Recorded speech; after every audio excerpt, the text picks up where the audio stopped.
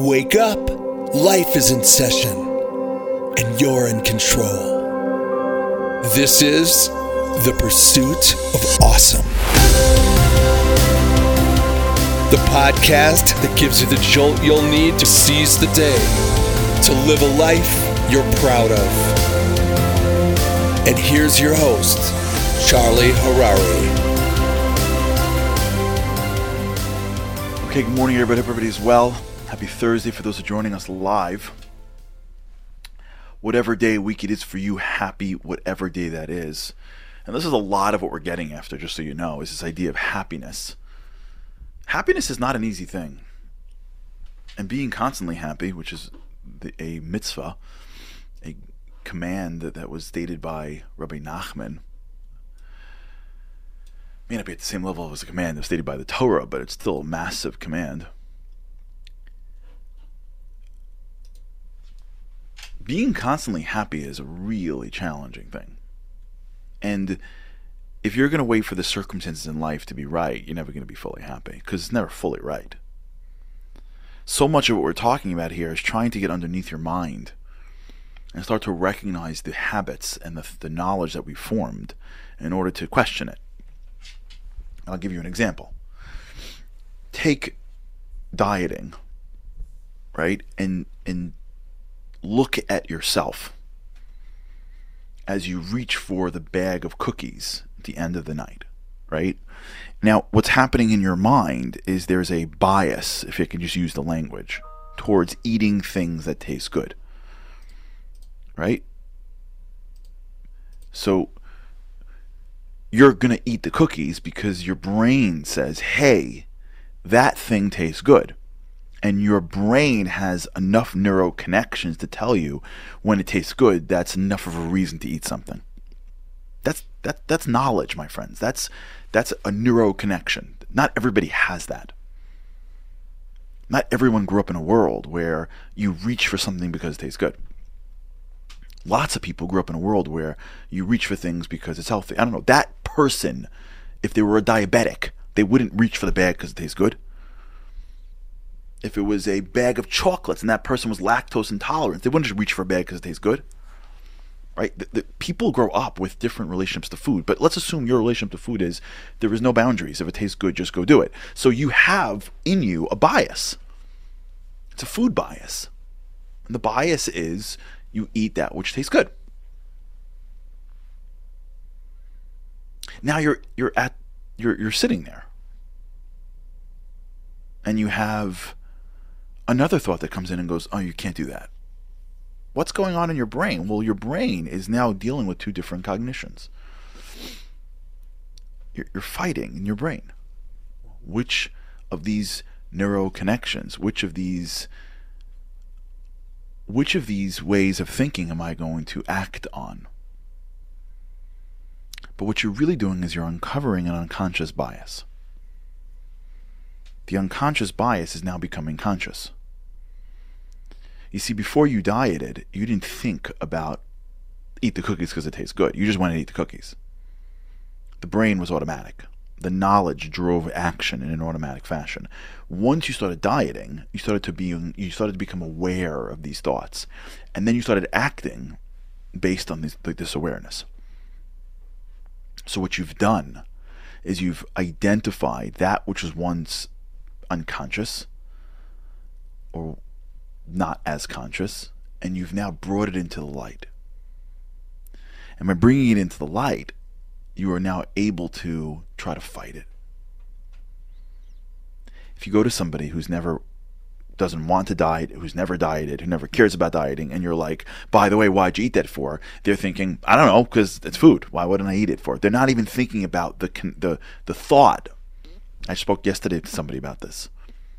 They were struggling with their dieting, and I was trying to explain to them that you can't get like super excited about food and get like you can't dream about great eating delicious food and then dream about losing lots of weight. It doesn't work like that unless like you're super young or you're very active.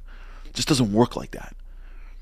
You have to you have to change your mental connection to food in order to achieve your health goals.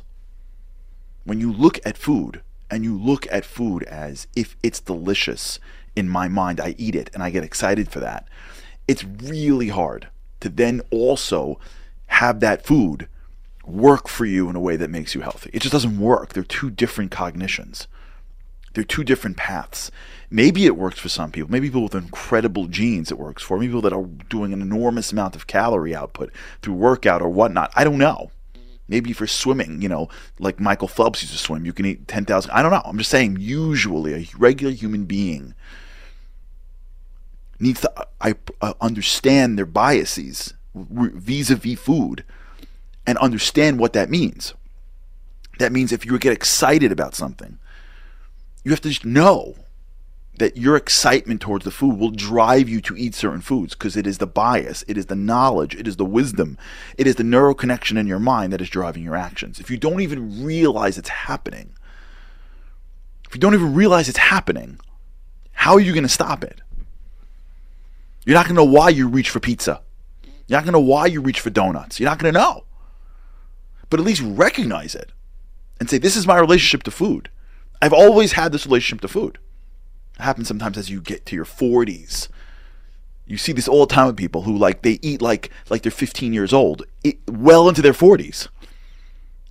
Fruity Pebbles and donuts and muffins and then pizza and then double pizza and then late night snack, and then all of a sudden they're like, hey, how come where did this belly come from? Do you know what lettuce tastes like? They're like, no, I don't eat lettuce.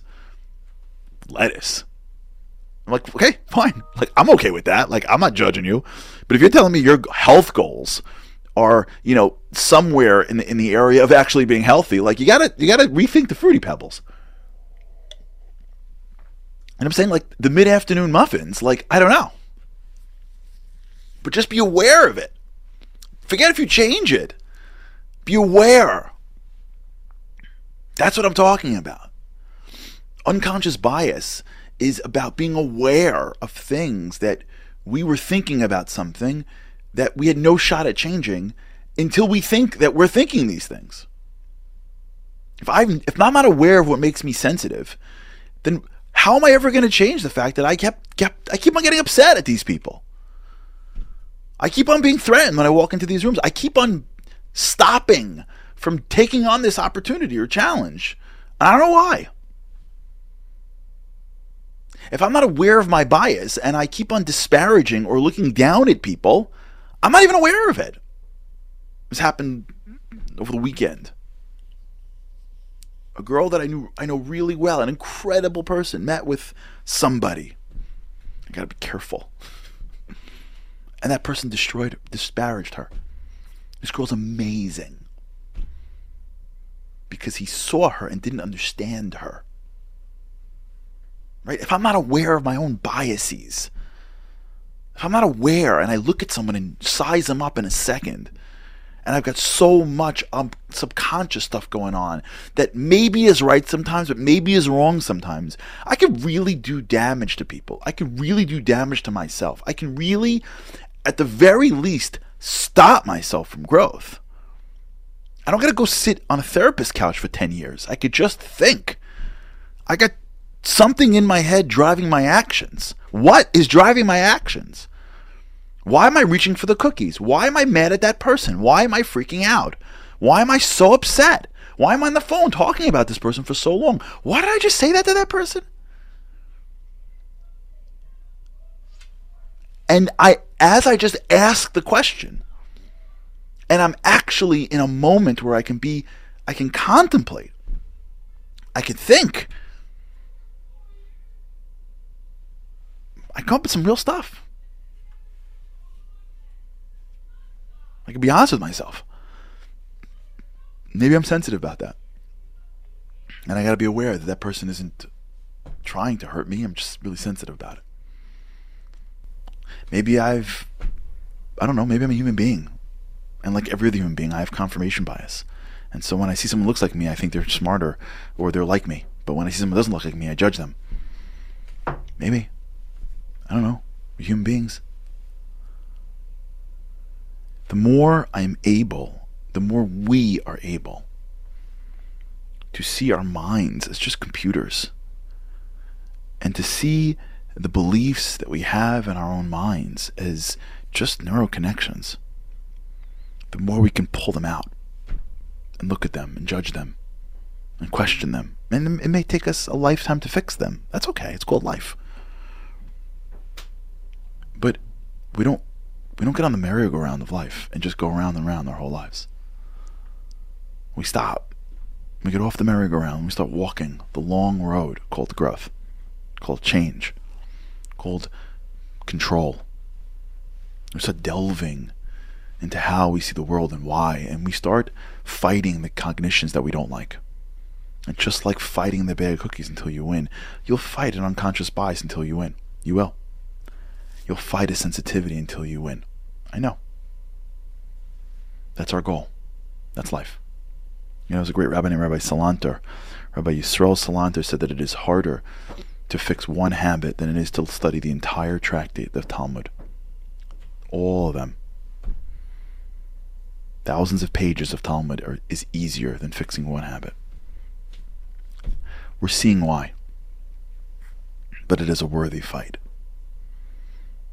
It's what makes life worth living. All right, everybody, have a great weekend. Shabbat Shalom. God's help, we can't wait to see you next week. Have a great weekend. Thanks for listening to The Pursuit of Awesome. Don't forget to rate, review, and subscribe to Momentum's podcasts on Apple, Spotify, or wherever you get your podcasts. Join Charlie again for more insights on living an awesome life by tuning into the live webinar every weekday morning or by listening to this podcast at your leisure. To sponsor, contact podcasts@momentumunlimited.org. You're listening to a Momentum podcast. For unlimited inspiration, wisdom, and empowerment, visit momentumunlimited.org.